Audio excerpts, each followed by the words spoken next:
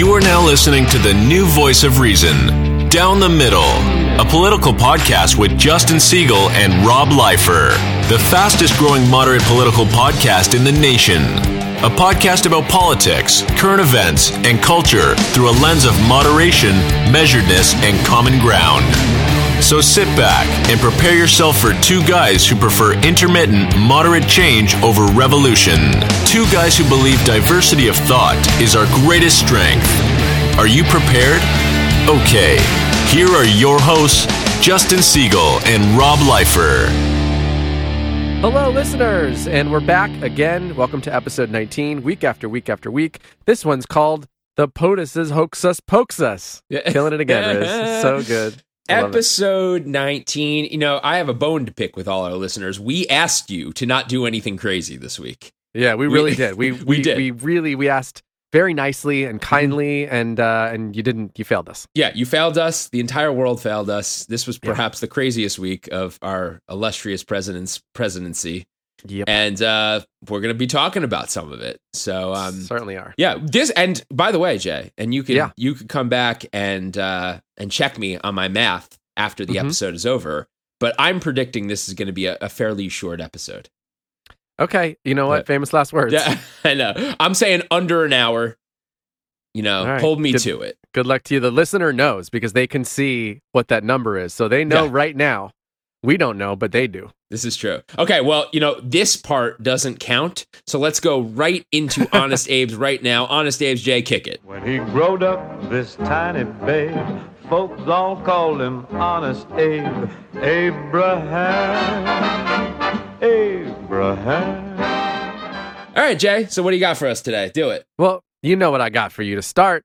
We got a Discord. You're up in your game. We're loving it. There's some more comments on the Discord. There's some new people. Keep it coming because we'll talk about this stuff on the air. We love your questions. We love your comments. We really appreciate them. We got products. The link to our products are in our bios on all our socials. Yep. We got T-shirts, baby onesies, masks, mugs, both travel and at home. You name it, we have it. And if we don't have it yet, we'll have it soon. So check it out. We got all our good stuff. Promote moderate values incrementally. Let your friends know and wear our stuff. Sounds like a good idea. Sounds like a plan. Next piece of business, we want to remind you, because we failed to remind you last week, that the first quadrennial Down the Middle live stream is about to take place on 11/3. That is November 3rd, election night. It will be the first time you get to see our faces as well as hear our commentary. We're going to be watching the debate in real time. You'll be able to see us react. Or, I'm sorry, did I say debate? I meant to say election. There's a debate going on tonight, too. We'll get to that in a moment. We will be watching the election in real time. You'll get to see us react. You'll get to see us eating food. You'll get to interact with family members, perhaps. Yep. It is going to be fun, if for nothing else, than to see us cry or to see us celebrate, depending on who wins. And by the way, we probably won't even have a winner, so the whole thing might be a bust. It might be a bust. I was just going to say, if it lasts a month, we'll be there. So we'll be there with you on the couch for a month. No matter what, until our president is picked, we'll be live streaming. You're going to have to watch us sleeping and everything. I mean, it's going to be great. Yeah. But anyway, we will give you all the details of that as it rolls closer. Just wanted to remind you of that so you can put it on your calendar. Next piece of business. It is not lost on us that we are overlapping with the debate night tonight between Kamala Harris and Mike Pence. We did not want to delay this episode. The debate is happening right now as we're recording. So we won't be talking much about the debate. And a lot of you might be saying, you know, because this episode is going to come out tomorrow, why didn't they mention the debate? Well, that is the reason. We have no idea what's going on in the debate. We're going to get the Cliff's Notes. Yeah. And here's your mention of it right here. Yeah. We're mentioning it. Yeah, we're mentioning it. We will get back to you next week with our analysis, I'm sure. And by then you will be sick of hearing of it. And it will also seem like the debate happened 3.5 years ago. You'll probably forget it even happened, honestly, by next week. You probably will. By next week, I think Trump is going to actually turn into a pumpkin. That's the only thing he's got left to do. It's true. All right, so I think that's pretty much all the business we have to cover. Let's go into one of our favorite segments, one of your favorite segments, We Care a Lot. We Care a Lot!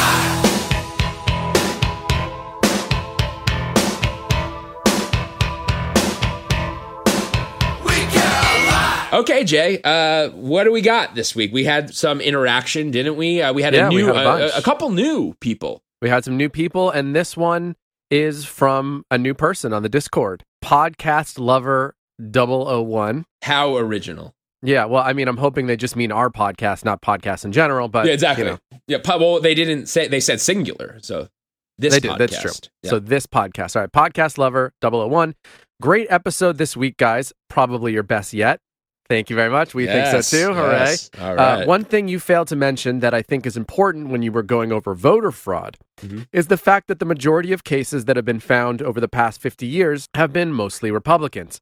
I find it hilarious that the GOP has convinced their base that all criminality of any kind must be at the hands of registered Democrats, because obviously no Republican would ever commit a crime.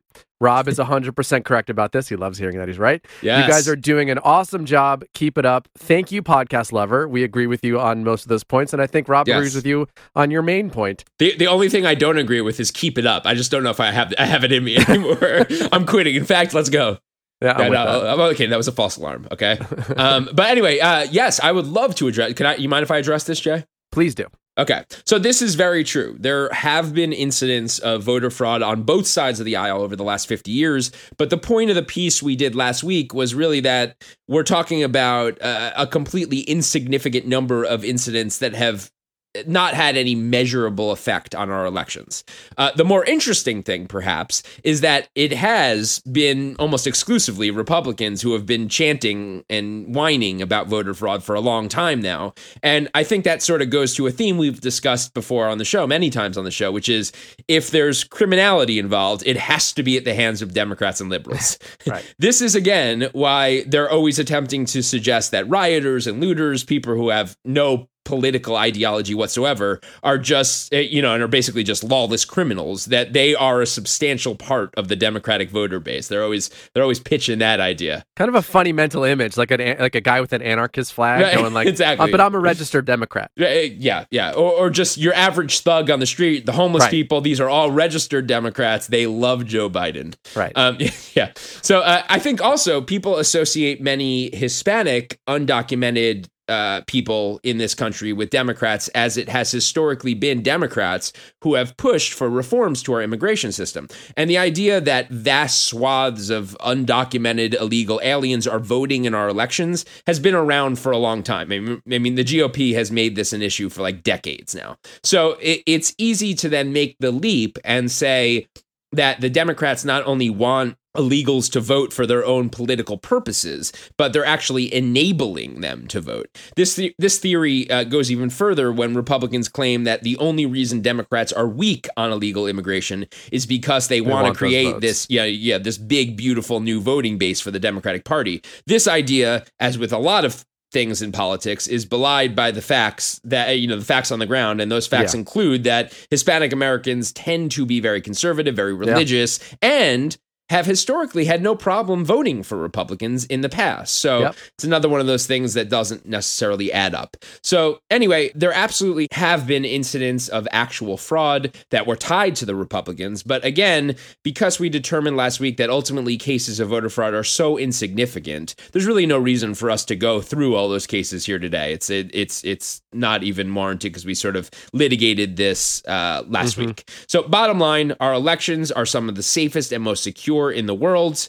Jay, do you have anything to add? No, I think you're right. I think you said it when we started. There's cases on both sides, but it doesn't really make a difference. No matter who's doing it, it doesn't matter.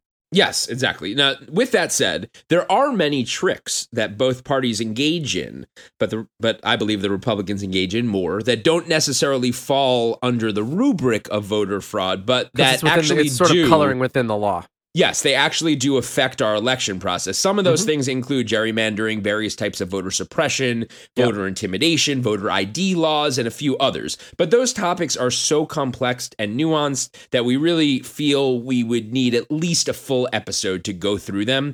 And so that is on our list, along with our conspiracy theory episode that we've talked about since episode 1. And we will be addressing that stuff in short order, hopefully. Okay, barring you guys don't do anything crazy. Which you will. Yeah. Okay. Secondly, next question. We got a great question from Political Pisces. Yeah, another newbie. Yeah, great name, by the way. Yeah. horological. The horological is watches, right? Yeah. How do you say that? Horoscope logical? I don't know. We're wasting time, Jay.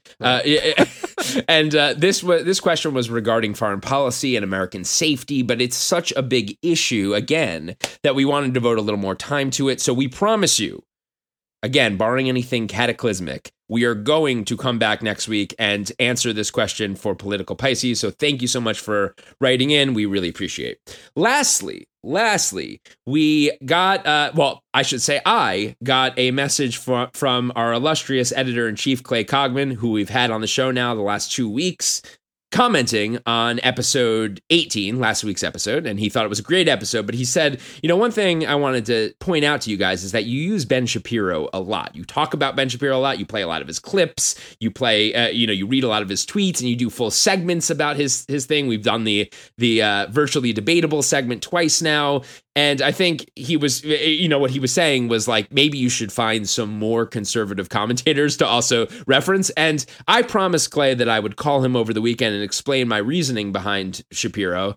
And I never did because I forgot or maybe got lazy, or maybe it was a combination of the two. So I'm going to do it right now on the air. Here we are. The truth of the matter is, for all of you listeners who might be thinking we do that a lot, when it comes to intellectual and daily conservative commentators, there is a very shallow well to draw from. Shallow well, meaning one. Yeah, basically one. I mean, Shapiro sort of owns that segment of the conservative commentators and pundits. Now, there are other pundits who are very smart. Like I would put Tucker Carlson in that. Yeah. I've said this a lot. I think Tucker is bordering on white nationalism. I think a lot of his views are 100% abhorrent, but he is a very talented guy. Yeah. He is extremely good at what he does, which is why he has such great ratings. He's a great speaker. He's very smart, and we've used some of the things he says occasionally. But the problem with Tucker and a lot of those other guys is that they don't necessarily align with Justin's views. Correct. And Justin is sort of coming from, correct me if I'm wrong here, Jay, but more of a classic conservative. Absolutely. And,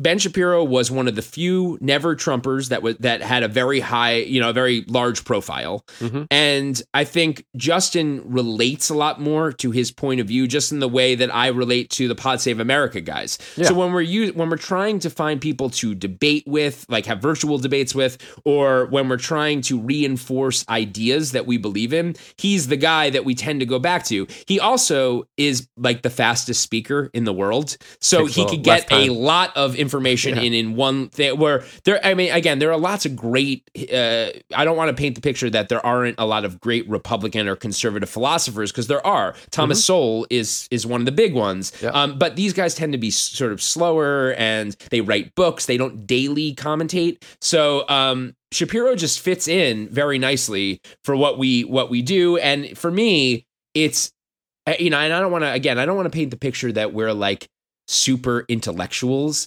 but I would much rather debate somebody on the merits of an intellectual argument than debate somebody like give you guys Hannity's argument from Fox. Because like Hannity, a lot of these guys, even the guys like Rush Limbaugh, who used to be a little bit more intelligent in their analysis, they've become so Trumpy that it just doesn't fit with It doesn't fit in with with sort of the vibe of our podcast. So lastly, I would say that if you guys know of other conservative commentators that we're not thinking of, we would love to explore that. He's just the guy that happens to, again, align with the philosophy of this podcast a lot. So, Jay, did I miss anything? No, I think that's right. In trying to create a balanced atmosphere for you guys and have voices of reason, we don't use a lot of the people on CNN either, because there's nothing reasoned about it. So we try and find people that are more aligned with reasonable thought process and reasons why they've got to where they've got, not just I'm taking this person's platform and that's the way it is. And Ben is that guy for the right, and he definitely represents mostly how I feel about issues. And I think we're lucky to have him in this day and age, to be honest. Yeah, absolutely. And, one more thing I would say is that there's sort of two classes of pundits. There's the TV pundits, like the CNN and Fox News, and those, frankly, they tend to be not the most intelligent to us. Like they're reporting, and that's not their job to necessarily be like that. Their job is to report on the news and sort of spin it in a certain way. They're not great for intellectual analysis. Yeah. Then you have the second class is sort of the commentator pundits like Shapiro, like the guys at Pod Save America, who are actually commentating on a lot of times the TV pundits. I think what makes our show unique, Down the Middle unique, is that we are really the only show I could think of that is commentating on the commentators. That's true. So it's sort of like the third level, which makes it inherently more intellectually stimulating, at least in my opinion, because the second level of commentators are more intellectual. So you get a bit better macro picture of what the entire political sphere is. Right, exactly. There's more to talk about. So I like the system. Clay, I appreciate your insight. We will take that into account. We'll certainly think about that when we're organizing our show. Are we doing too much of something? Find us someone new. Yeah, find us someone new. You got. Yeah, exactly. That's all you got for now. Okay, we're done with We Care a Lot. Let's move on to our next segment. So we have a new segment today. New segment alert. Did you know this, or did you just figure this out when I told you? It's a surprise to me. Okay. Well, this new segment is called We Can't Stop Reporting on the News. Go! So just dance, dance, dance. So just dance, dance, dance. Go. Okay. So, as we have said from day one of this podcast, you can turn on CNN, Fox, MSNBC, NPR, BBC, NBC, ABC, CBS anytime you want to be bombarded, with whatever the news of the day is. I just pulled that list off the top of my head, Jay. Pretty good. Yeah, I know. I've been doing this a while now. You can also simultaneously watch, as we were just talking about, sort of not so smart people debate all the news of the day in a not so smart manner. So with this podcast, we really wanted to focus more on those high-minded ideological issues and less on current events. Within a few episodes, we realized that given the weight of this period in history and all that's going on, we couldn't call ourselves a serious political podcast if we didn't at least do some current events and news. So, as you may have noticed, we have been structuring our pods to be front-loaded with more of the newsy stuff and back-loaded with more of the ideological, bigger issues, which is why we usually have the topic of the day towards the end of the podcast.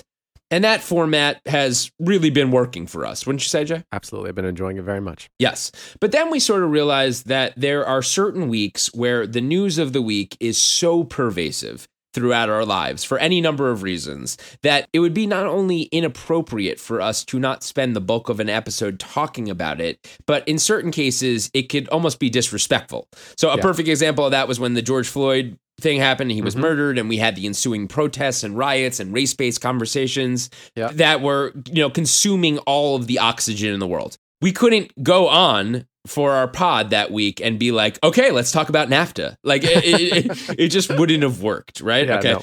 So all that to say that this is another one of those weeks for all of the obvious reasons that we will go through here in a moment. We are getting closer and closer to what may be the most pivotal, consequential election of our lives. Yeah. Riz, I don't mean to interrupt you, but just in an alert about the debate going on right now, apparently there's a fly that I guess is somewhere on Pence's face or somewhere around the vice president, and I don't think anyone's alerted him to it. That's a real-time alert, people. That's the latest. Real-time alert. Yeah. I don't even know what that means. I just saw an alert on my phone. That's great. I'm sure everyone is really fascinated by that. We will have full analysis on the fly next week, okay? Right. You know what? Who we should have as a guest is we should have Jeff Goldblum, who starred in the movie The Fly, to opine on. So good. There we go. So anyway, like I was saying, between Donald Trump's Twitter feed and October surprises that are going on, really, I mean, what else is there to talk about right now?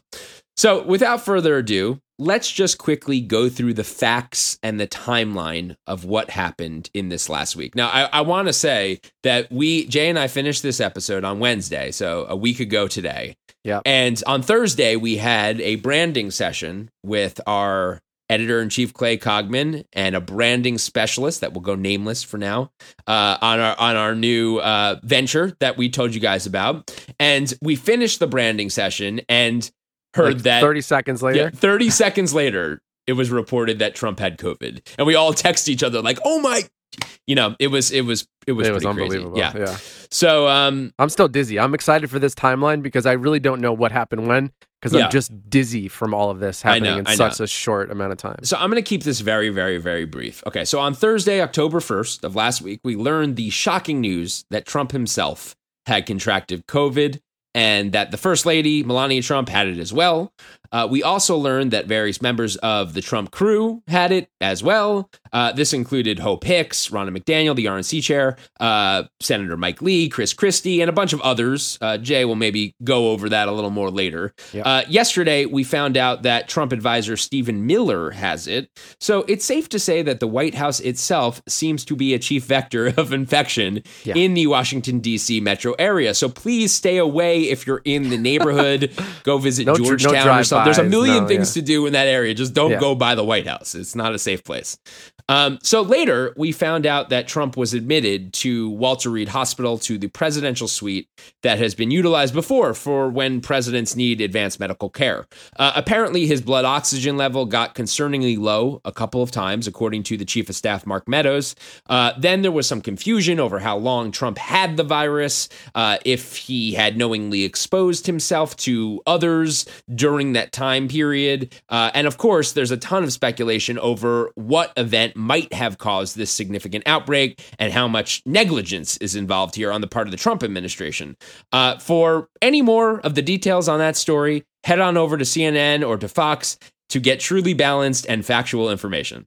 That was sarcasm, Jay. Yeah, I got it. Yeah. So let's talk for a second about what went through our heads when we heard the news, and then what political narratives we assumed would be derived from the news. Well, when I first heard the news, I was obviously very shocked, but I can't say I was surprised. Right. The guy's been about as careful as Evel Knievel is. It was a mix of emotions, and of course, this could be fake was in the mix. My Aaron Sorkin-inspired inner voice thought maybe this could be a uniting moment for the country. And then I saw Biden, kill the negative ads and start using the right language. And then Trump took those hopes and he ripped their heads off, and those hopes died a very painful death. Yes. The president's behavior, while I guess is consistent, has also amped up in scariness.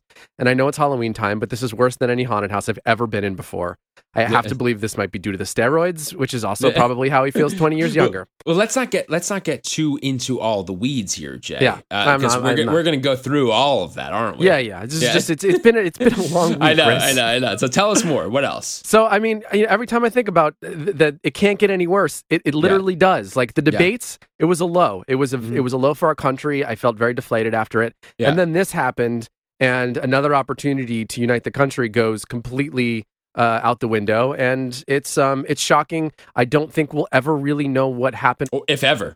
And that's kind of where I'm at. So that's I pretty much share those sentiments. When I heard the news, my first thought was, holy shit, because the president has a deadly disease and he's no spring chicken. Mm-hmm. But then my second thought was, well, I'm not surprised. Why would any of us? I mean, he's been downplaying masks and been acting irresponsibly with his administration for a long time now in the wake of this pandemic. So it really wasn't surprising. So, unfortunately, in the cynical sort of nature of our everyday politics that we live in right now, the first thing that I started thinking was what the narrative's going to be.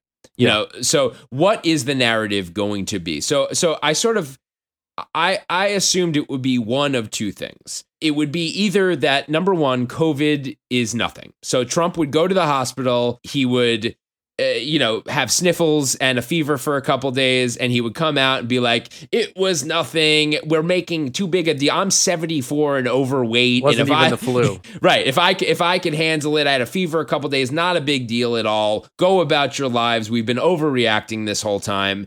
The COVID is nothing serious narrative, which a lot of people, frankly, a lot of the pundits in the GOP, who are linked to the GOP, I should say, rather, have been saying that for 6 months now. Right. Well, I was going to say, it comes along with a I was right from the beginning sticker. Right, exactly. I was right from the beginning. Now, the second narrative that I was thinking could be something he pushes out there was the idea of Trump the American hero, because this would come in handy if he did get really sick. Yes. And I thought if he gets really sick, and not even if he's close to death, but he's receiving oxygen, he's in bad shape, and we're hearing about this, and then he recovers. Being seen as weak in any way is very bad for Trump. But we've seen this whole week has been his response to appearing weak. Right. So I was thinking he's going to recover and he's going to come out of the hospital and he's going to do the whole nothing can defeat me.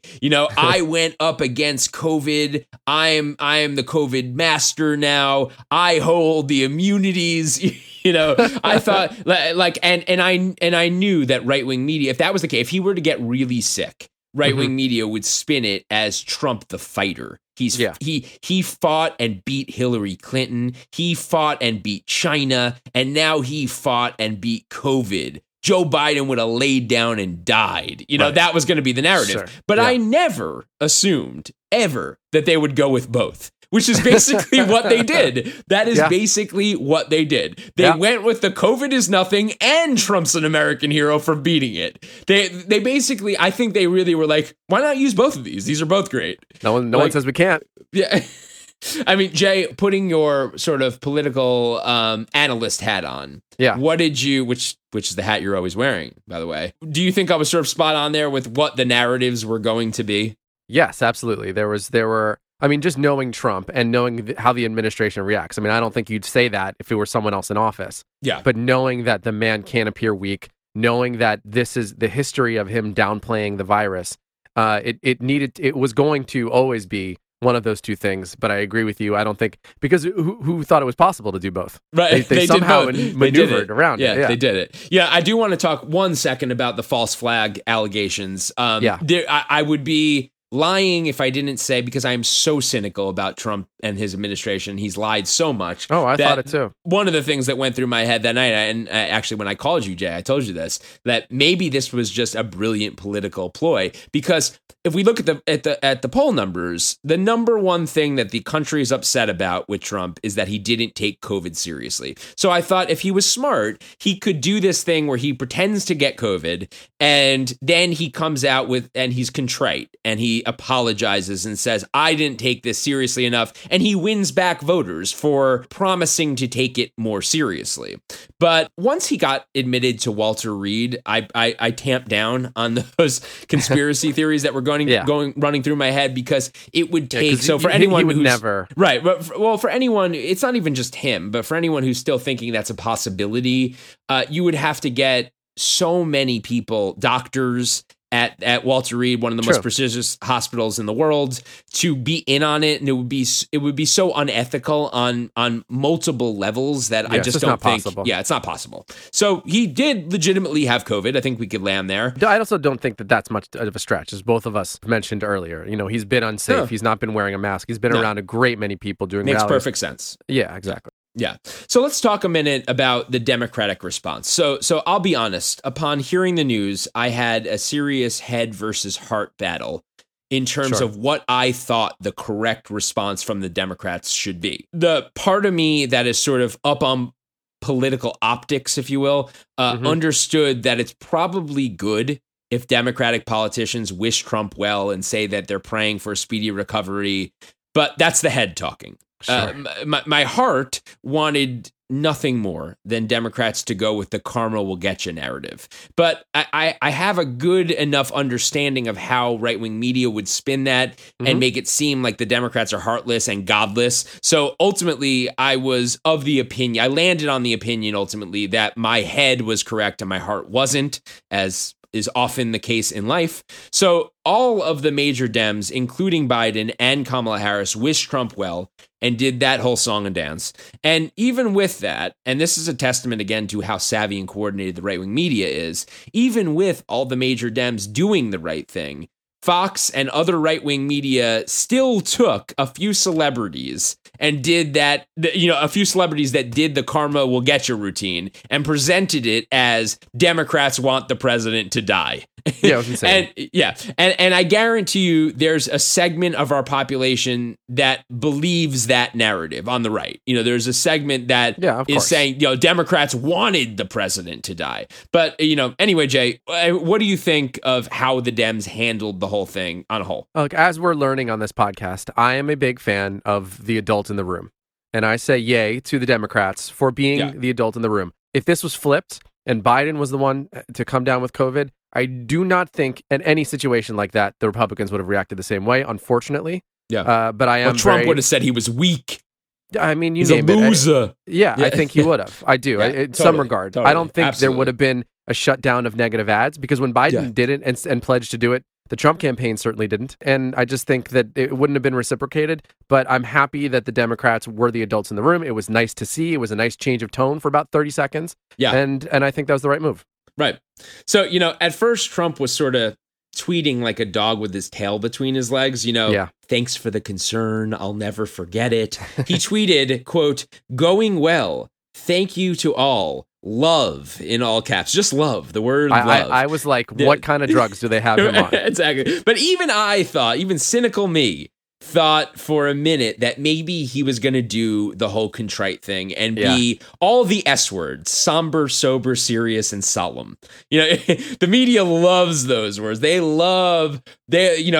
Whenever something happens negative, when someone dies, there's something bad that happens in the political sphere. The media immediately needs to know if it was somber, sober, serious, and solemn. It's got to be, he was so somber. He really had a sober tone. It was more serious than ever, had so much solemnity. Yeah, they love their S words. They really do. Yeah. So apparently, even the geniuses over at MSNBC thought something similar. So we'd like to quickly bring back a segment from many, many episodes ago. This segment is reserved for when the media gets excited by the concept that maybe, just maybe, Donald Trump is a human being who drinks water and breathes air like other mammals after all. This is a celebration of change and reflection. This segment is called Newtonian Physics. I saw the light, I've been baptized by the fire in your touch and the flame in your eyes. I'm born to love again, I'm a brand new man.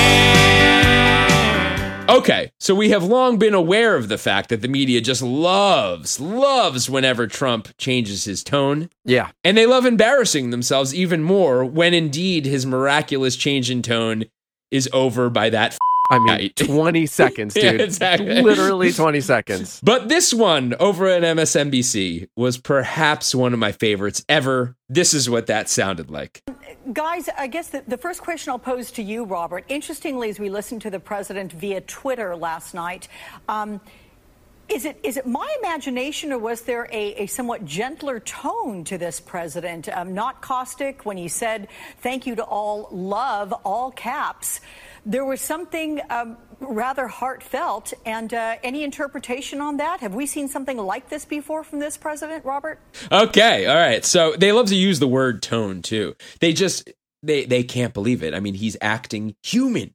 What is this? And it's going to stick. They always say love it. In all caps. Is this it's been 4 years of the presidency. They always say it as if, is this finally the moment that he's going to act like a person? Yeah. It's pretty amazing. So anyway, moving on. A bunch of stuff happened between Trump being admitted to the hospital and then being released, including but not limited to Trump deciding to take a joyride for his fans outside with the Secret Service while being symptomatic. But again, you can find plenty of opinions about that over at your network news. So pause the tape if you want to and go check them out. More importantly, Trump was eventually released from the hospital and proceeded to make a rather weird video of himself coming out of this helicopter. Hang on. That wasn't a trailer for the new Rambo movie? Right, whatever it was. Are you right? sure? He proceeded to come out of his helicopter on the White House lawn. He walked up to his living quarters.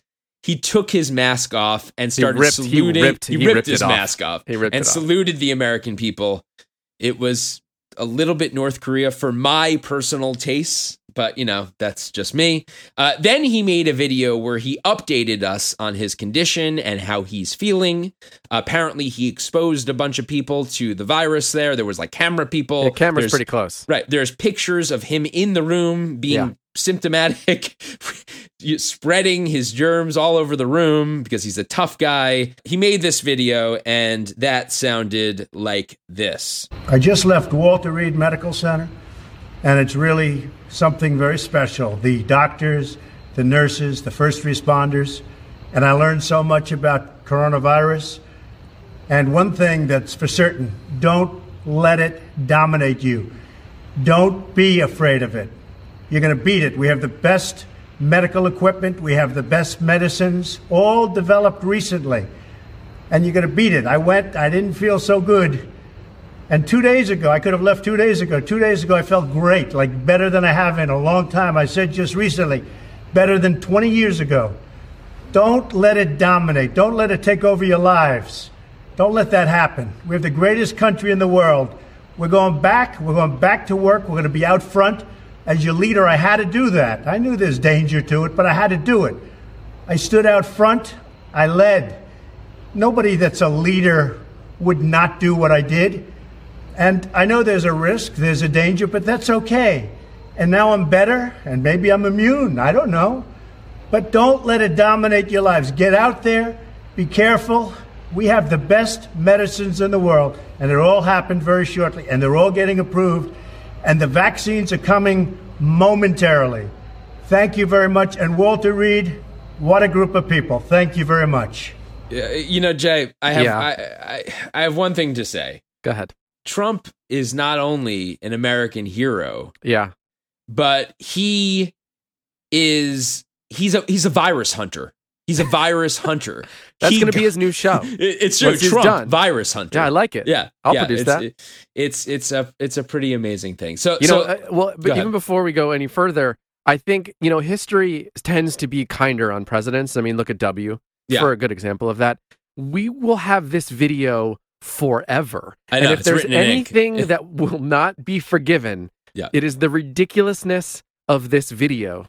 And the English choice, the word choices used. That's our president.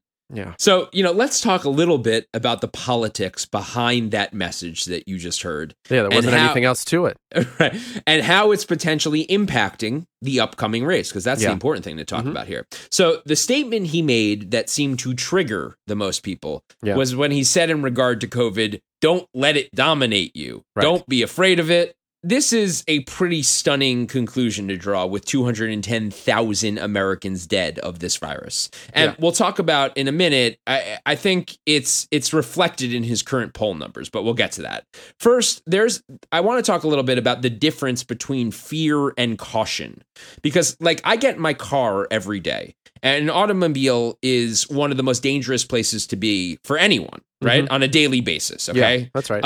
I am not actively afraid or in fear every time I get in my car. I don't even think about it, but I'm cautious enough to wear my seatbelt. Right. Yeah. And to wear my seatbelt. Even if seatbelts weren't a law, I would wear it because why the hell not be a little more cautious? Well, unless you're a libertarian. Unless you're libertarian, right? And I am somewhat I lean libertarian, but I'm not that crazy. So downplaying COVID to the extent that he's doing in that clip is not only a dangerous message when you have so many states in the nation that have a rapidly rising case count as we speak, but it's also extremely disrespectful to the families and loved ones of all the people who have died of this virus. It's an infectious disease that causes death in a lot of people. So being cautious about it, even overly cautious, is a good thing.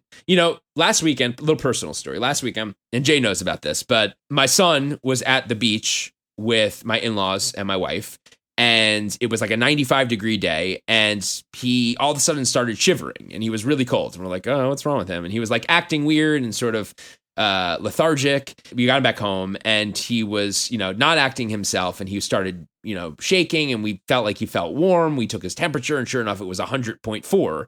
And then he developed a cough, all of a sudden he started coughing, and we're like, oh geez. So immediately, the worst runs through our head. He's got COVID, especially with the low grade fever. That seems to be like one of the big symptoms of COVID. Like he's prone to like higher fevers when he gets sick. So the fact that it was only 100.4 and the fact that he had a cough, we're like, oh geez. Now we took him home right away. We put him to sleep and he went right to bed. And then the next day we were freaked out enough. And I wasn't freaked out for him. I wasn't, because kids do generally well. And even me, I'm 40 years old. I don't have any pre-existing conditions that really would affect me here. People our age are doing pretty well with this virus. So I wasn't afraid that I was in any danger. But my in-laws are in their 70s, and they've been spending all day with him. They're here by the grace of God. They're here to help us with the online schooling thing for both our kids. It's been an absolute blessing. Cannot thank them enough. So shout out to my in-laws. But yeah, again, I was very concerned for them. So the point is, being cautious about this stuff is really important. So long story short, we went to the doctor the next day. We went to the drive-through clinic. He got tested. He had a rapid test that came back negative. Then they did the full swab test. That had to be sent in. We found out 2 days later that was negative as well. He just ended up having another virus, okay? Yeah, and now we all are a little under the weather. So maybe we all got it. But yeah, that does exist. There's lots of other things. But again, going back to it, there is nothing wrong with being cautious. So there's this thing that a lot of conservative commentators and talking heads are doing now, where they're sort of insinuating that only little girls wear masks. Real men keep their faces naked, snowflakes. It's really become this symbol of kind of femininity on the right. So they've totally doubled down on the sort of Trumpism reluctance to succumb to mask wearing, even though, again, his own CDC director says that if everyone just wore a mask, we'd get through this in no time. The scientific evidence behind mask wearing is blatantly clear. It works. So brilliant conservative commentator Tomi Lahren over at Fox, who, by the way, if you call yourself a conservative and you let this person speak for you, you should be embarrassed with yourself, honestly. She is one of the most embarrassing pundits in all of political talk, okay? She, over at Fox, she tweeted out a picture of Trump taking his mask off while Biden is putting his mask on.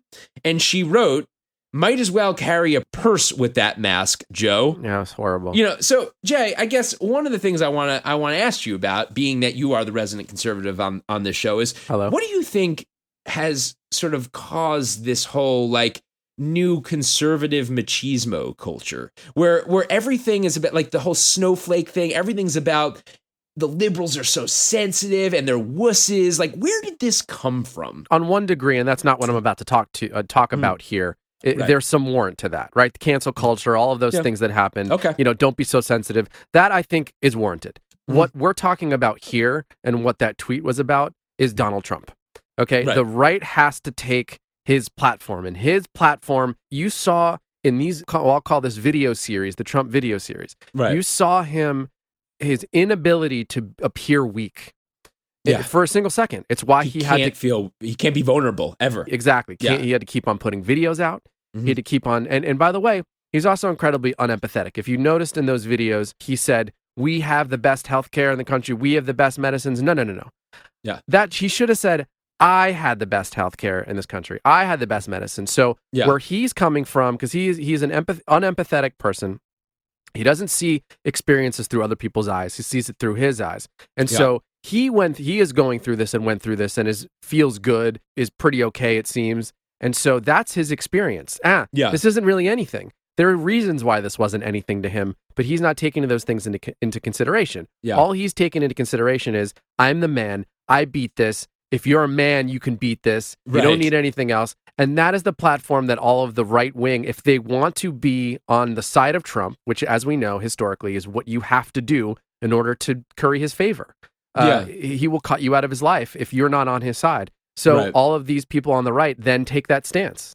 I guess so. Yeah, it's a really interesting thing. I was talking about this with a friend this week. There's a picture that surfaced of Johnny Rotten, who is the seminal singer from the Sex Pistols. Yes. This guy was a punk rocker. When I think the of punk, what do you mean the punk rocker? Right? Some people will argue the Ramones started it. No, Sex Pistols started punk rock. Absolutely. And when I think of punk rock, I always think of like an anarchy symbol and a bullet through Ronald Reagan's head, because that was sort of like the symbol, the era of punk rock, right? Yeah. Or the Queen, the seminal picture of the Queen. Exactly. Yeah. So there was a picture that surfaced of Johnny Rotten wearing a Make America Great Again, a MAGA shirt, right? And I think to myself, like, man, the conservatives have really pulled a bait and switch here. Yeah, because and Trumpism has allowed that, where it's now the left that is sort of the rule followers and the people who are more in line with like everyday society. Yeah. And the outcast is the punk rocker. I know. And Trump has successfully made conservatism punk rock. Which is just crazy. It's like, and I don't think Johnny Rotten wears that shirt because he loves Trump. I think he wears it because it's a symbol that pisses people off. That's right. And that's what punk rock is about, pissing people off. It's just amazing when you think about like how we got there. It's a really incredible thing. Yeah. So like Jay was sort of talking about a little bit there, the other narrative that's arising out of this whole thing is that Trump had to get the virus in order to save all of us. Oh, this I can't stand. This whole, like, he had to put himself in harm's way to help us. Like I said, Trump, virus hunter. Like that should be his show. That's going to stick. If anything comes out of this show, I'm telling you, that's it. That's it. So he had to put himself in harm's way because he's a real leader.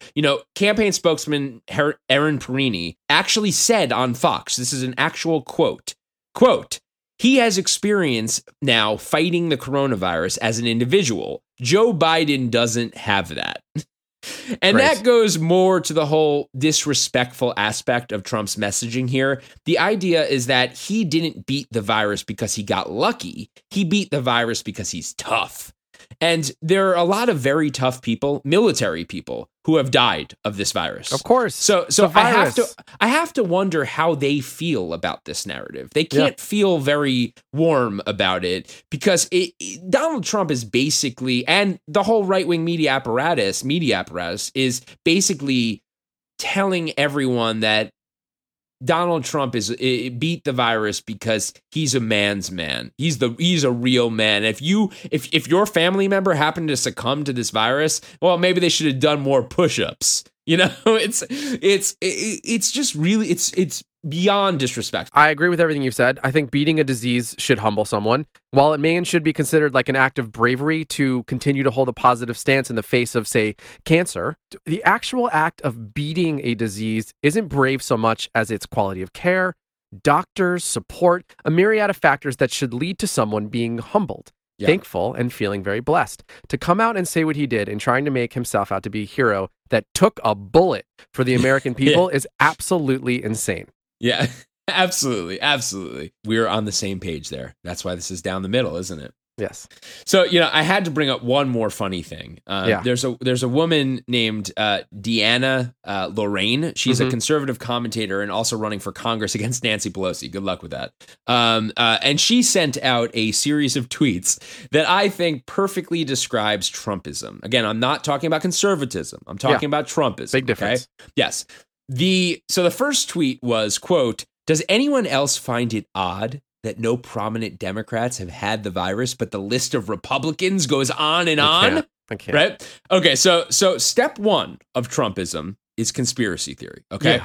Hillary Clinton planted the virus in Trump's drink. Something had to that's always the Republicans, or at least the Trumpers, will always go to that first. There's some conspiracy here. Why aren't any of the Democrats getting it? Okay, so everything's a conspiracy. Couldn't be that they're wearing their masks. Well, that's the thing, Jay. Literally 4 minutes later, she tweets, quote, "What's more useless, Joe Biden or masks?" Oh, boy. Total self-own there, considering the reason Democratic public officials are not getting the virus is precisely because they're generally wearing masks, you idiot. So step 2 of Trumpism is to call you a wuss. That's the thing. Right. Step 1 is conspiracy. Step 2 is you're a snowflake. That's Trumpism in a nutshell. Deanna Lorraine, we should have awarded you Bonehead of the Week, but we didn't feel like we had time, and we didn't think that you were worth it, honestly. But but we could do that. Before we move on, Jay, update us a little on who else has the virus in the Trump orbit. How long do you have? You have a second? Summarize it. Don't give me the people I don't care about. Just tell me who has it. Okay. Obviously, we have Hope Hicks, counselor to the president, traveled with Trump aboard Air Force One and to and from the first debate. We got Chris Christie, who's now hospitalized. The former New Jersey governor was prepping Donald Trump for the debate at the White House. Kayleigh McEnany, the White House press secretary, and Chad Gilmartin and Caroline Leavitt, her deputies. Yep. So she got them sick. Obviously, the West Wing, I don't know if everyone knows this, is a very, very small place, and offices are very close together. They're very small themselves. Sometimes there's 5-6 people in an office, and so it's not a stretch to think that these people... And Chris Christie, by the way, who obviously has weight problems and has health problems, he has asthma, he's been hospitalized. Yeah, was not wearing a mask. Yeah. Very, very, very good job. Jalen Drummond, the assistant press secretary, was at the Supreme Court nomination event, which seems to be the super spreader event. That seems to be where a lot of people caught this. Ronna McDaniel, the chairwoman of the RNC, was with Trump last Friday. Kellyanne Conway, of course, the former White House counselor, whose daughter put it on TikTok before she had a chance to I saw that. Oh my God. Let the people know that herself. Yeah. Bill Steppen, Trump's campaign manager. Senator Tom Tillis from North Carolina. Senator Mike Lee from Utah. Senator Ron Johnson from Wisconsin.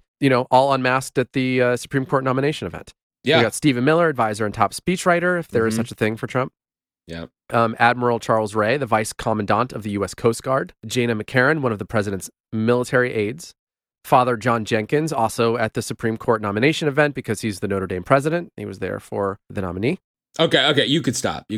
I have so many more. Do you think we should go on with this? Or honestly, the most important people, in my opinion, were the unnamed White House valet. Okay. Right? Has to travel with the president. Right. And 2 unnamed members of the housekeeping staff. Yeah. These are most important to me because these are people who have to be where they are. Right. They have jobs and they are assigned to the president. Great point. And they did not put themselves in harm's way willingly. And to that, I think that's the biggest problem of all these names. Okay. Yeah. Basically, there's some very good people in there and some people I don't like a lot. But the most important thing is that Jay and I and everyone at the Down the Middle squad wish them all the best. Absolutely. Yeah. So next, we should talk about the polls and how all this political crap is affecting the polls. Yeah. So first, if you're following along, the polls are extraordinarily devastating for Trump. Now, if you're a right-winger listening to your gut instinct, you might think that the polls are wrong because the pollsters are deliberately trying to swing the election. If you're a left-winger, you might be thinking, well, the polls were wrong last time, so why should I trust them this time?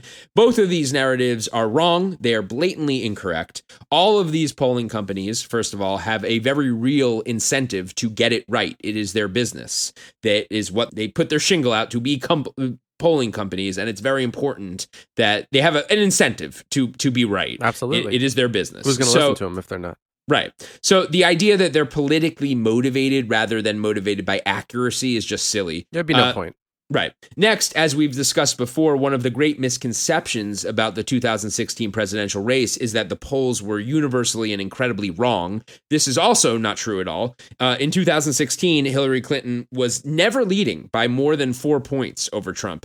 Pollsters talk a lot about polling errors that naturally occur in these polls, and they usually say that the error can dictate 2 or 3 points in either direction. So with Hillary Clinton, even if she was 4 points ahead and there was a polling error of, say, 2 points, that would make her only 2 points ahead, which isn't a very significant lead and left a very definitive path for Donald Trump to win on. As I noted over the last couple weeks, 538 was giving Trump a 35% chance of winning from when the Comey letter was released until the election. So 35% is pretty good. Again, if that was a casino game, it'd be a very, very good casino game. Right. And that's the same group is now, that percentage is down to 17, I believe, correct? Well, yes, it is. And I'll get to that right now because, with all that said, when you see that Biden is leading now by 8, 9, 10 points in a lot of these battleground states, even, the pollsters universally agree that this can't be explained by a polling error. There's also this myth of the so-called shy Trumper. Right. The person majority who tells all their friends that they're going to vote for Biden, but then gets in the booth and votes for Trump. I listened to a whole podcast from 538's Nate Silver a few days ago that was talking about how there is absolutely no evidence that this person exists. There might be a few here and there, but Trumpers seem positively thrilled to express their love for Trump. They do it out on the streets openly. There's never been a president who's gotten so much love from their fan base. He'll be the first to tell you. Right. So, yes, there's people who aren't as excited about it, but the idea that they're lying to pollsters just to trick the polls, I mean, it's a very silly proposition. So we could let that myth go. Let's talk about the actual polls. So none of it is good for Trump. Monmouth poll, which has been historically very good for Trump, shows that he is trailing in Pennsylvania by 12 points. And Pennsylvania is a huge battleground state. By contrast, he was down 3 points in August. So that is very significant. He has lost a lot of steam in Pennsylvania. National polling shows Trump is down very heavily nationally. Biden is up at 57% nationally. Here are the polls following the debate. Economist YouGov has Biden up +8. CNBC has Biden up +14. NBC News, Wall Street Journal has Biden up +7. TIPP has Biden up +3. CNN has Biden up +16. And that poll was taken, it's the only one of those polls that was taken after Trump's diagnosis of COVID, which does show that getting COVID wasn't good for him politically. It didn't do him any favors. So there are no polls where Trump breaks 45%. These are margins that are not close at all. Okay. Florida is the only state that shows Biden only up 2 points. Florida is a state that Trump could keep. The rest of the battleground states, he's up over 6. Biden is up over 6 points in Wisconsin, in Michigan, in Arizona, which is going to go blue. Yeah. Unless Trump pulls a rabbit out of his hat, it ain't looking good for him. Now, let's talk about why, Jay. Yeah. Because I think the main themes here, there's two main themes: COVID and Trump exhaustion. So a recent Quinnipiac poll shows that 82% of Americans support mask wearing. 82%. That's very, very big, right? Yeah. 76% say that Trump hasn't handled the virus well. That's 76%. That is very, very, very, very big. And by the way, even before you move on, I think it's important to let listeners know that if an issue is usually above 50%, right, the politicians will take it very, very seriously when figuring out how to run, what issues they should be talking about. So for something to be in the 70s and 80s it's a mandate. Yeah, it absolutely is. And I think this is the chickens coming home to roost for Trump. It is all going to be COVID. Yeah. It is the fact that he downplayed the virus. He did not take it seriously. He lost time. All the things we've gone over, episodes ago, you go back and listen to what we were saying. There's that. And then I think the second part, like I said, is Trump exhaustion. There were enough people who were willing to say, I don't like Hillary Clinton. And, we've been hearing our entire lives that we should try a business guy. And, I'll vote for Trump. Let's see how it works out. And I think 4 years later, the country is just utterly exhausted. I'm exhausted. I had to start a podcast. I was so exhausted. It's tiring. And I think just listening to the daily rhetoric and his nonsense and just going off the rails. Well, it just doesn't get any better. It's really what it is. Right. It doesn't get better. It's only gotten worse. Yes. He hasn't shut up at all. He hasn't learned. There's probably 20 to 30% of Americans that still just love him and love that part of him. Yeah. But I think the majority are just exhausted and just like, I don't even like Biden, but I'll vote for him because he's not Trump. Because I need a nap. He's not Trump. And I'm right. And it's funny. I was another personal story. I went out to dinner with a mutual friend of ours last weekend. And I was telling him about how my in-laws, who, like I said, are here, they drove cross country. They're from New York. They live in New York, and they drove all the way to LA. Number one, because they're older and they didn't want to expose themselves on a plane, which I think is smart. Again, Agreed. Very good idea. Number two, they never driven across the country, so they wanted to do it. Yeah, nice little trip. Right. They camped the whole way. It was really cool. So they got here, and I was talking to my father-in-law, and he was telling me that the entire trip, when you get out of the cities, like literally right out of the cities, there was not a single Biden sign, not a single Biden flag. All you see is Trump flags, Trump lawn signs everywhere. And I was talking to our mutual friend about this when I went to dinner, and he said something that struck a chord with me. He's like, the reason is because Biden is not on the ballot. It's not about Biden. It's literally America versus Trump. Yeah.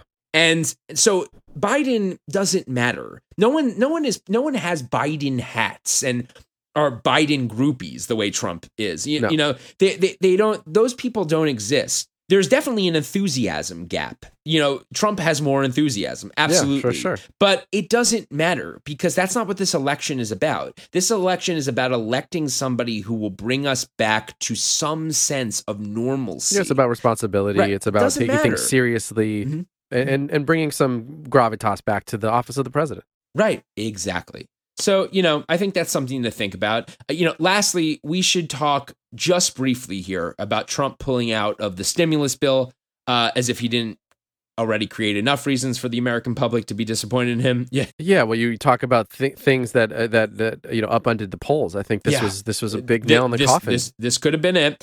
So he tweeted yesterday that he was essentially done. He tweeted, quote, "I have instructed my representatives to stop negotiating until after the election, when immediately after I win, we will pass a major stimulus bill." A lot of the conservative pundits were saying that this was political malpractice on his part, because then he owns the reason more struggling Americans won't get any additional relief anytime soon. For what it's worth, he sort of reversed this later on. He tried to reverse it, but who knows where that's going. One interesting note I wanted to point out here, Jay. A guy named Josh Marshall, who is a pundit for TalkingPointsMemo.com, tweeted something to think about on this whole stimulus situation.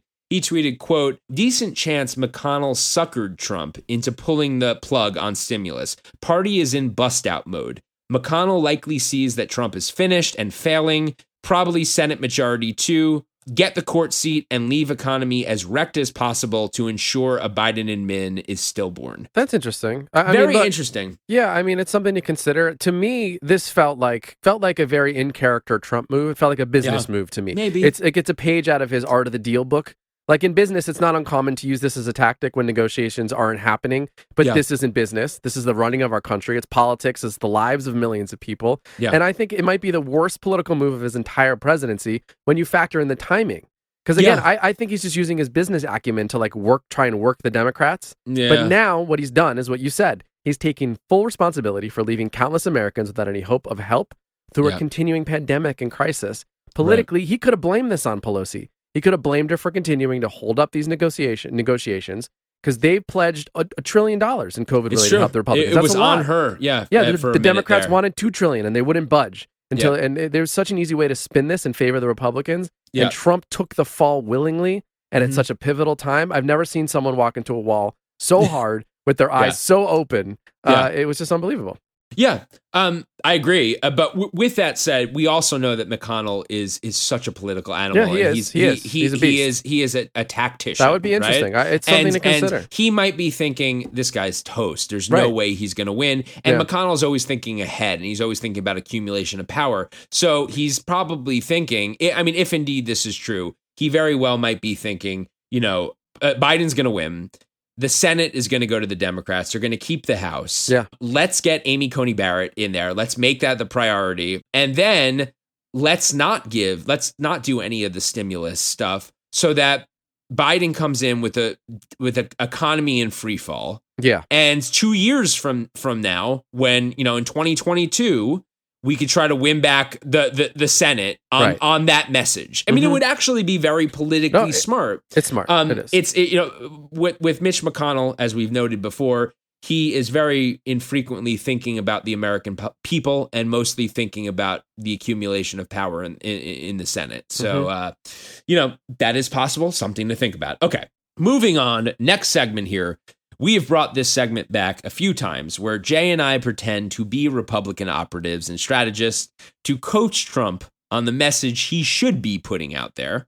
This segment is called The Trump Whisper. There's no way I can make it down that ramp without falling on my ass. There's no way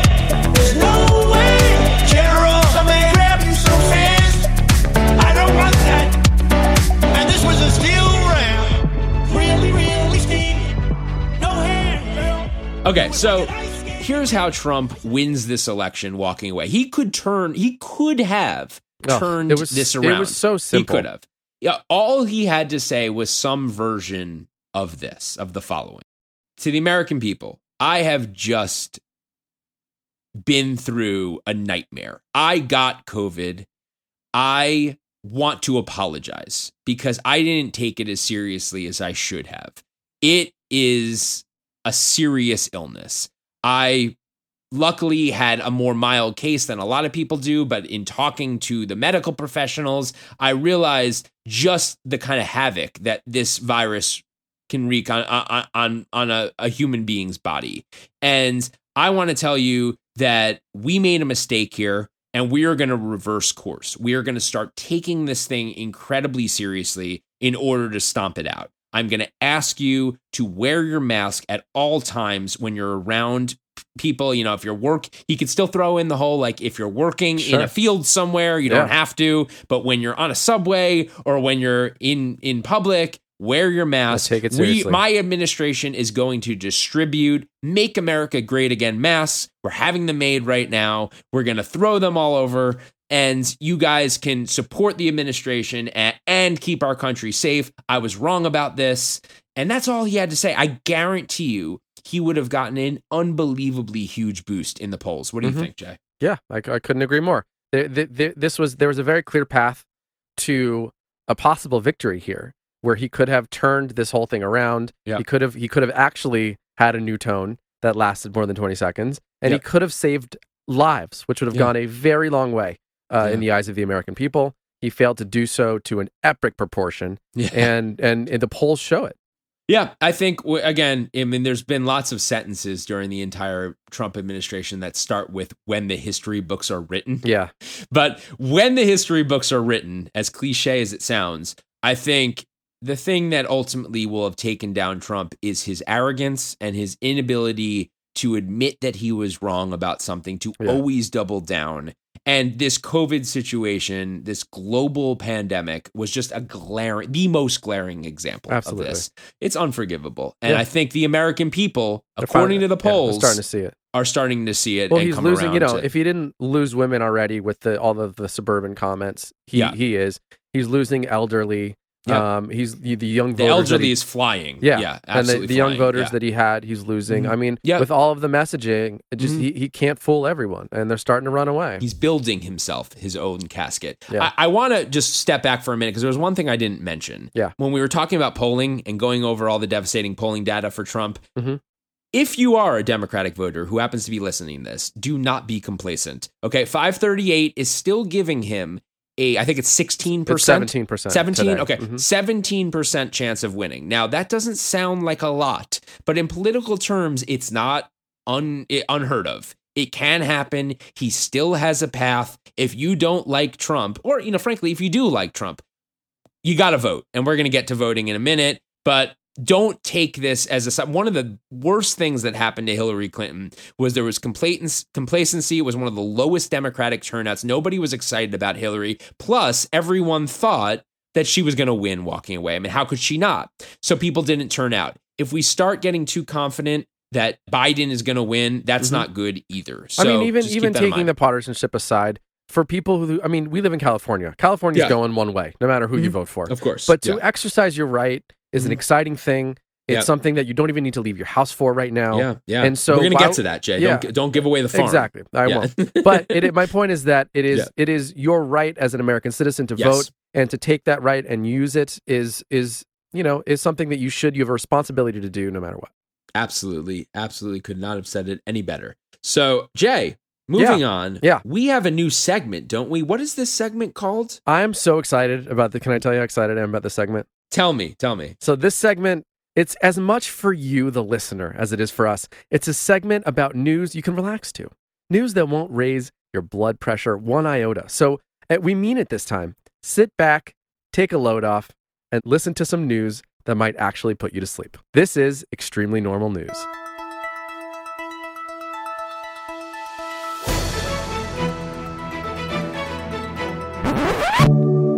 This is Extremely Normal News.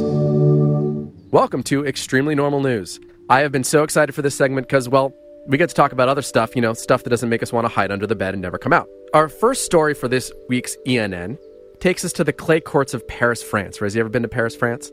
I have been to Paris, France, indeed. Wonderful place. Yeah. So this is where the epic tennis tournament known as Roland Garros is well underway.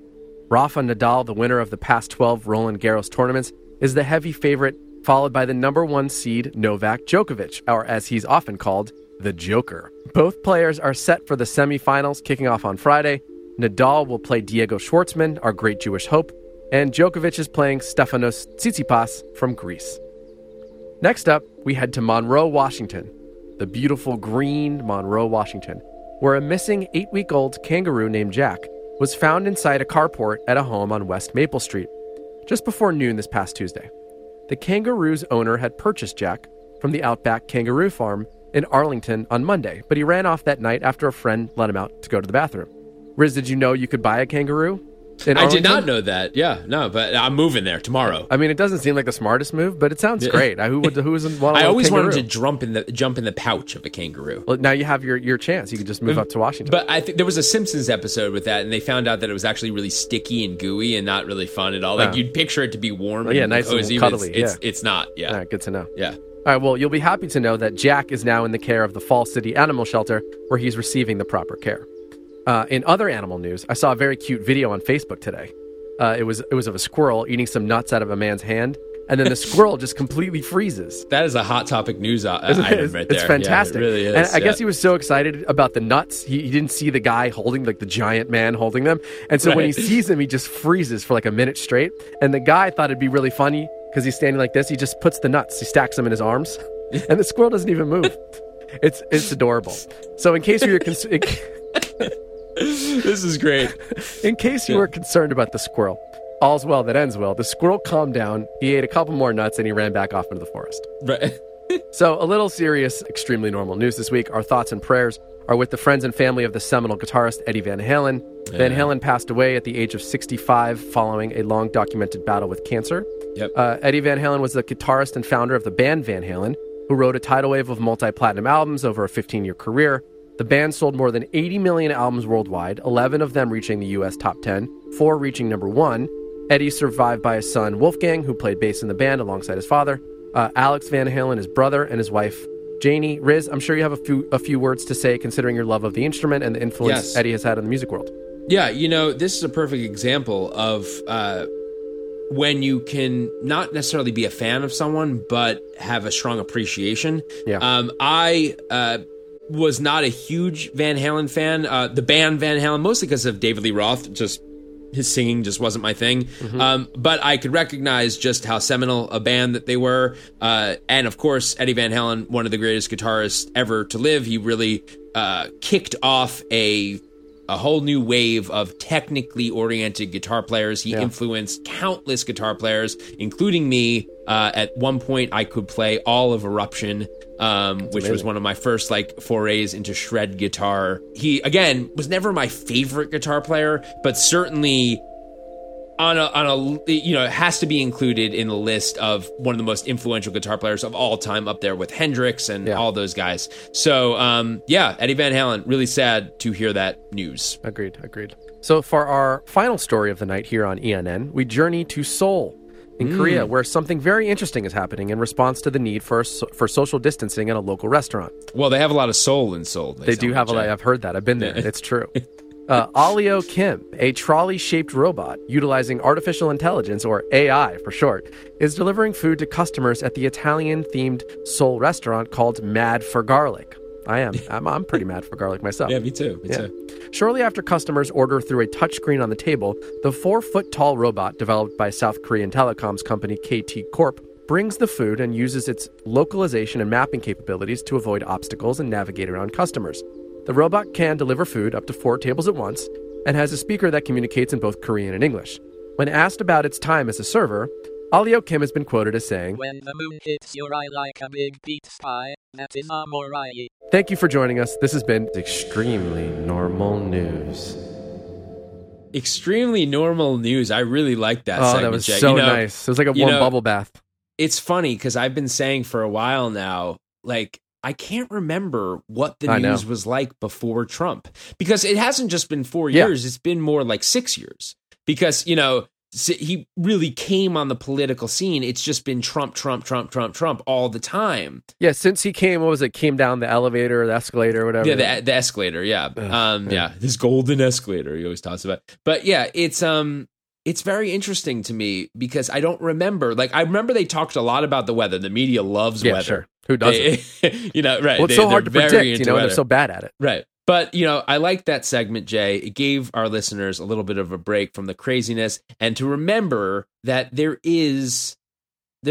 are regular stories. Things are happening all around us. Yeah, things are happening around us that don't have to do with pandemics and Donald Trump.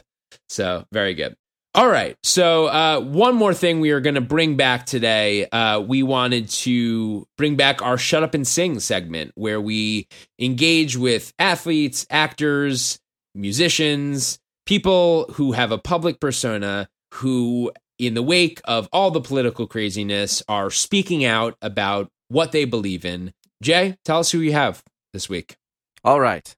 Accomplished songwriter, guitarist, pianist, and vocalist, John Gomez rose to international fame and toured the world as a member of the pop rock band The Somerset. In 2019, John, along with his brother Stephen and singer Cameron Walker Wright, formed the indie band Twin XL. Since then, they've toured all across the country with bands like the Mowglis, the Maine, Fits and the Tantrums, and have an EP and a few singles under their belt. So with that out of the way, here is Shut Up and Sing with John Gomez. I was told not long ago that I can't talk the way I do. Singers shouldn't share their current affairs or world abuse. Saying something off the wall just might be folks out of shape. Hard-working people spend their paychecks to show up and escape. So put a plug in what you think. Man, shut up and sing. Welcome back to Shut Up and Sing, the segment where we talk to musicians, athletes, actors, and celebrities about their experience speaking out politically as a public figure. This week we have with us my friend John Gomez of the band Twin XL and formerly of the band The Somerset. John, welcome to the show. So great to have you here. Hey, thanks for having us. So tell us about your first experience speaking out about politics. When was it? What was the feedback you got? Was there backlash, support? Did you lose or gain followers on social? Tell us what it was like. So, let's see. Going back to when I was in the Somerset, I didn't get too political. Really, I started in that band when I was like 17, so I wasn't really, I had opinions, but I wasn't really, I feel like, educated enough to really speak out about them. The first time I really spoke out politically was when I came out in 2014, and I feel like that was the most political thing I had done in my career, up to that point. Surprisingly, I had zero backlash at all, and and I was thinking about, I was like, why? I wonder why. And still to this day, when I talk about being gay or, gay rights, trans rights, I get no backlash at all. And it's kind of like I live in this, a little bit of an echo chamber within my fan group. It's like somehow, if I was in like country music or maybe hip hop or something and I came out, I feel like it might be a different story. I think it's also it's interesting because I think it's actually easier for people to come out about their sexuality than it is for them to come out about where their politics lies. Because you have gay people on the right too, and for whatever reason, politics right now at least seems to be striking such a chord just in the country generally, more so than any other issue. There are a lot of when people come out about politics now, there are a lot of artists who have to make a calculated decision because it's sort of like if half my fan base is right wing and I'm going to start speaking about that kind of stuff, I might put my career in jeopardy. It must, I'm not sure if it's just my algorithm, but my overall temperature, when I just take the overall social temperature of like social media and sort of being an artist, being sort of in that world, I feel like my political leanings are that of the majority of people who are listening to me. Like social media leans so liberal and to a fault. And your peers as well. And my peers as well, yeah. I feel like I can say no wrong. If anything, I've gotten more backlash for not being progressive enough. Like, I've never had someone right-wing ever DM me and be like, I'm offended by this or that. It's always someone being like, you didn't go far enough. You get that a lot too, Rob. Yeah, exactly. Because I'm the resident liberal on this show. That totally, I could relate to that. But it is an interesting thing. I sort of put it into different categories of depending on the artist you are. Because and I've told Justin this before, there are sort of 4 categories. They're like the Willie Nelsons of the world that like their music is political innately. So, and they're left wing, they're progressive. So when they speak out, no one is surprised by what they have to say because that's part of their whole concept, you know? Then there are sort of like the Taylor Swifts who have been so absorbed by Hollywood that, and again, everyone knows Hollywood is so liberal. So when she comes out as liberal, it's not a big deal. No one really thinks about it. Then you have sort of like your working class Bruce Springsteen types that a big part of their fan base is that working class, probably Trump voters. But he speaks out a lot about right-wing, against right-wing politics, but he's Bruce Springsteen. So he doesn't really care if it's going to affect his career. And then you have people who are like, I put in the next class, which is like the working class musician who might very well have career implications for speaking out. And if you have a young fan base, especially, and you have parents that are policing what they're listening to, and they're starting to see like, this guy's a leftist. I don't want my daughter going to that show. You know, there is. Well, you saw some of that with the Dixie Chicks. Yeah, exactly. I mean, I can't believe it. They've gotten swept up into this like multiple times now. Yes. They have, yeah, more than once. It's an interesting thing because depending on sort of what segment of the entertainment industry you're in, I think it's a different experience for everyone. Yeah, 100% agreed. I mean, how do you feel about this election, and are you passionate about it? And I mean, does your activism extend beyond, just social media? Like, are you involved in politics on a day-to-day outside of just stuff you post? So on the posting side of things, I do my, my weekly register to vote and try to spread awareness wherever I can. But you know what, to be honest, I think I would be louder about my activism if I wasn't existing in such an echo chamber. Like, it would be fun if I actually was talking to some people who didn't think the same as me. I would find a purpose in that. And I sort of, I don't necessarily shy away from it, but I'm not as politically outspoken as I think I would be if I feel like I had an audience worth sort of engaging in and starting a conversation with.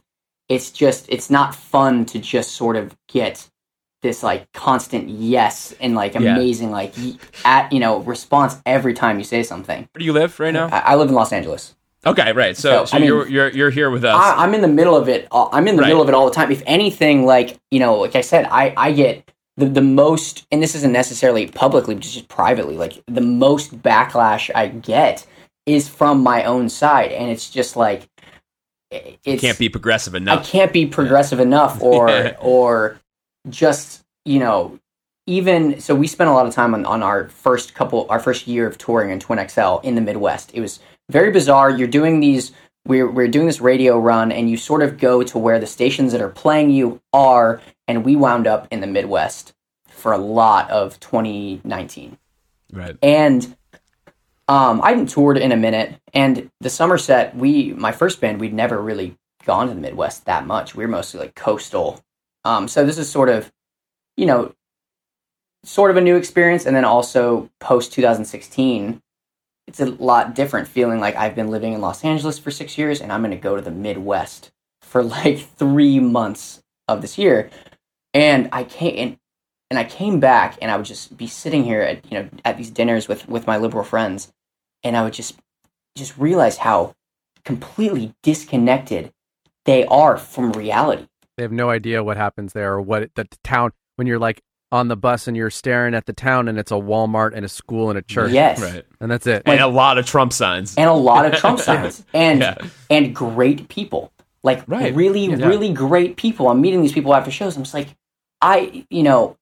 when you get back home, there's this, and I think this is a problem that spans on both sides here, but this dehumanizing of the other side. Yeah. I almost came back. I remember I was standing at the 4th of July. I'd just gotten back from tour. We were in the Midwest for a couple weeks, and I'm standing there in this like house in the hills watching all these LA people do their thing. I'm just sort of a little drunk and a little just like sitting there. And I was just on this trip that night because I'd had some heated conversations with my friends. I was just sitting out there. I was just like, these people have no idea what it's like to be a kid growing up in that town with the one Walmart or the whatever. And I think, if anything, my experience in the public square has just been that of like just deciding to stay out of it because I don't necessarily agree with the echo chamber. Right. Yeah. You know, it's really interesting because I was actually just talking to a friend about this. You know, if you live your life online, it just seems like everyone is so nasty and we're just butting heads about everything and we're so polarized. But, you know, pre-pandemic, of course, whenever you would go out to like an airport, for instance, where there's people coming in and out from a million different places, you ever notice how like everyone is generally nice? Like everyone's nice to each other, and everyone, like if you bump into someone, everyone says excuse me, and like it's like the faceless there's thing. very few in the world. There really are. Like most people are generally cool, and you start to realize when you think about it, there's like the online world and then there is the real world. And we have become, I think especially with the pandemic, because we are all inside so much, we have become such slaves to this, to being on the internet and thinking everyone is our enemy, and you get outside and everyone's nice. You know, no matter where they're from. You get back, and we spent a lot of time in Des Moines, Iowa, and we just loved Des Moines, Iowa. Love Des Moines. Dude, we love Des Moines, Iowa. It's such a great place. You know, and I would tell my friends that because we had 4 days off between these two runs, and we just stayed out in the Midwest, and we're like, we're going to spend 4 days in Des Moines, Iowa. Some of my friends were like, couldn't wrap their head around it. They're like, what? Des Moines, Iowa? Like, dude, there's a bunch of Trumpers out there? Yeah, like, I know. what? I'm like, actually, it's pretty much just like everywhere else. Everyone's super nice, man. Like, yeah. Speaking of locales, you're from Arizona. Yeah. So do you deal with any issues with your political affiliation there? No, not really. I mean, like my circle, kind of 50-50. Yeah. Arizona's sort of this like purple state. Yeah, it could go either way there because you have a lot of wealth there, and sometimes with wealth it could be 50-50. There's a lot of wealth on the Democratic side as well. Yeah. A thing that we try to do on this show is have people on with, you know, incredibly differing views. Justin is a conservative, but he's not a Trump conservative. I'm sort of I'm a liberal, but, you know, we try to have people, like we've had guys from the Trump campaign on the show just to show that we could have a civil conversation and we could just talk to them and not yell at each other and realize that everyone is sort of nice. They just have differing opinions, and that's not a big deal. Yeah. Yeah, and most of the time, we're all for the same end goal. We just have different ideas of routes to get there. Right. Yeah, I mean, I just feel like back to my point of why I am almost bored by speaking out politically on my platform, because it's just like if I say anything, you know, anything liberal, people are just gonna like air high five me and just like, yes, you're the man, like you're so strong, like look at you speaking out against, and it's like, I'm not really speaking out against anything. We're all just like yesing each other. And there's a whole other corner of the internet that is doing the same thing to each other. Right. And we're all existing in these just complete opposite realities. And we're trying to like fix a problem. I was in a session I was talking to one of the co-writers with about this. And I was like, it's like we're staring at this like scale and we're trying to decide which way it's weighted too heavily. But we're both being showed completely different pictures of the scale. One person's seeing it lean down on the right, one's seeing it lean down on the left, and we're trying to say, how do we fix it? How do we level this thing out? But we're looking at two different things, and no one is really finding any sort of common ground. So I feel like my energy is wasted just yelling to my side. It's not worth it. You know, as a gay American, Trump actually has a surprising, how should I call it, you know, fan base of gay supporters. I don't know if you actually have an experience, but does that color your perception? Like if you were to meet, because, you know, we're all so tribal nowadays. So when I feel like for instance, when I meet people in LA that are Trump people, it's jarring. So I'm wondering if it's the same thing in the gay community. Yeah. So I actually have a few friends in my circle who are Trump voting gay men. That's interesting. Yeah. And I think my rational mind always lands on, well, of course, like everyone's gonna have differing opinions. That doesn't matter. I don't need to dehumanize someone. But then my like emotional brain, that just immediate response was like, you have to be some sort of psychopath to like do like what are you doing, my friend? Right, yeah. So, dude, I don't know how we get out of this. Like, I don't know how we get out of that feeling. I don't like that I feel that way. I know. I think remembering the concept of the founding of this country, which is sort of diversity of thought and the idea that anything we want to believe, anything we want to say, we're free to do so. And I think, again, you go back to the idea that most people are good people.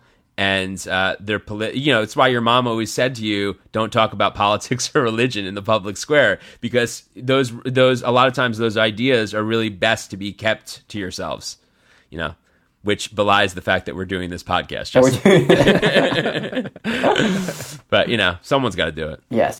Cool. Well, thanks for coming on. We'll have you back to so that we can give you a little bit of sparring and create that environment for you. It's what we do. We do it civilly here, and it's a great atmosphere. So we'll have you back sometime. And give us a plug, man. Tell us where everyone can find you. Yeah, you can find the band at We Are Twin XL on all socials. We just had a new single come out a couple months ago called Problematic. You can check that out on all the streaming platforms. And that's pretty good. Awesome, man. All right, so check out John, check out the band, and thanks for coming on the show. Thanks, guys. Thanks, dude. Appreciate it. Okay, so folks, lastly for today, we wanted to bring you our first ever Down the Middle public service announcement. So if you haven't heard yet, we have an election coming up. That election is taking place on November 3rd, like 20-something days away. Democracy dies in darkness, but it also dies when the citizens of a democratic republic stop engaging in the democratic process of voting. Jay and I cannot stress enough the importance of voting in this election, but also in making a plan to vote. Too many people wait until the last minute and then realize they have no idea what to do, especially this year with the pandemic. Don't let that be you. As soon as you finish listening to this podcast, the fastest growing moderate political podcast in the country, develop your plan if you don't have one and put it in place. So the Pod Save America guys have set up a really cool platform called Vote Save America. It's not a partisan thing. All you have to do is go to votesaveamerica.com/whatever state you live in. So if you live in Tennessee, you will go to votesaveamerica.com/Tennessee. It's really cool. You can put in your address and it tells you all you need to know about voting in your state and, in fact, in your district in your state. Every state is different. Because of COVID, the rules have changed a lot in these states. So once again, we cannot stress this enough. Have a plan to cast your vote on or before November 3rd. Again, on or before November 3rd. Our ballots came today, Jay. Did you notice that? Did you get your mail yet? I have mine. Mine's on my desk. I am going to, as soon as I hang up with Jay here, and we close out our podcast, I am going to fill mine out. Now, I love the mail-in thing because you can actually sit down with it and do some research. You're not sort of pressured. Yeah, you're not surprised by like some prop that you didn't know what it was. Right. Don't just vote for the president. Vote for everything. Look up all your state initiatives. Go through all of it. See what you believe, what you don't, what you like, what you don't. Vote for judges. Look up judges' records. You have some time now. So if you're doing a mail-in ballot, or even if you're not doing mail-in, look what's up in your state. Go to this website, votesaveamerica.com/whatever state you live in. Figure out what's on your ballot. Do some research. This is important. Cannot stress it enough. Jay, you have anything to add? No, that was fantastic. It's the most important thing we've said on this show to date, except for the squirrel thing that I talked about earlier. Yeah, exactly. So we hope you guys enjoyed this episode. We're a little bit shorter than usual. So just a little. So I told you we would get under an hour. That didn't happen at all. It's unbelievable. I talk too much. Anyway, we gave you a lot of news this episode, like we said, because we had to.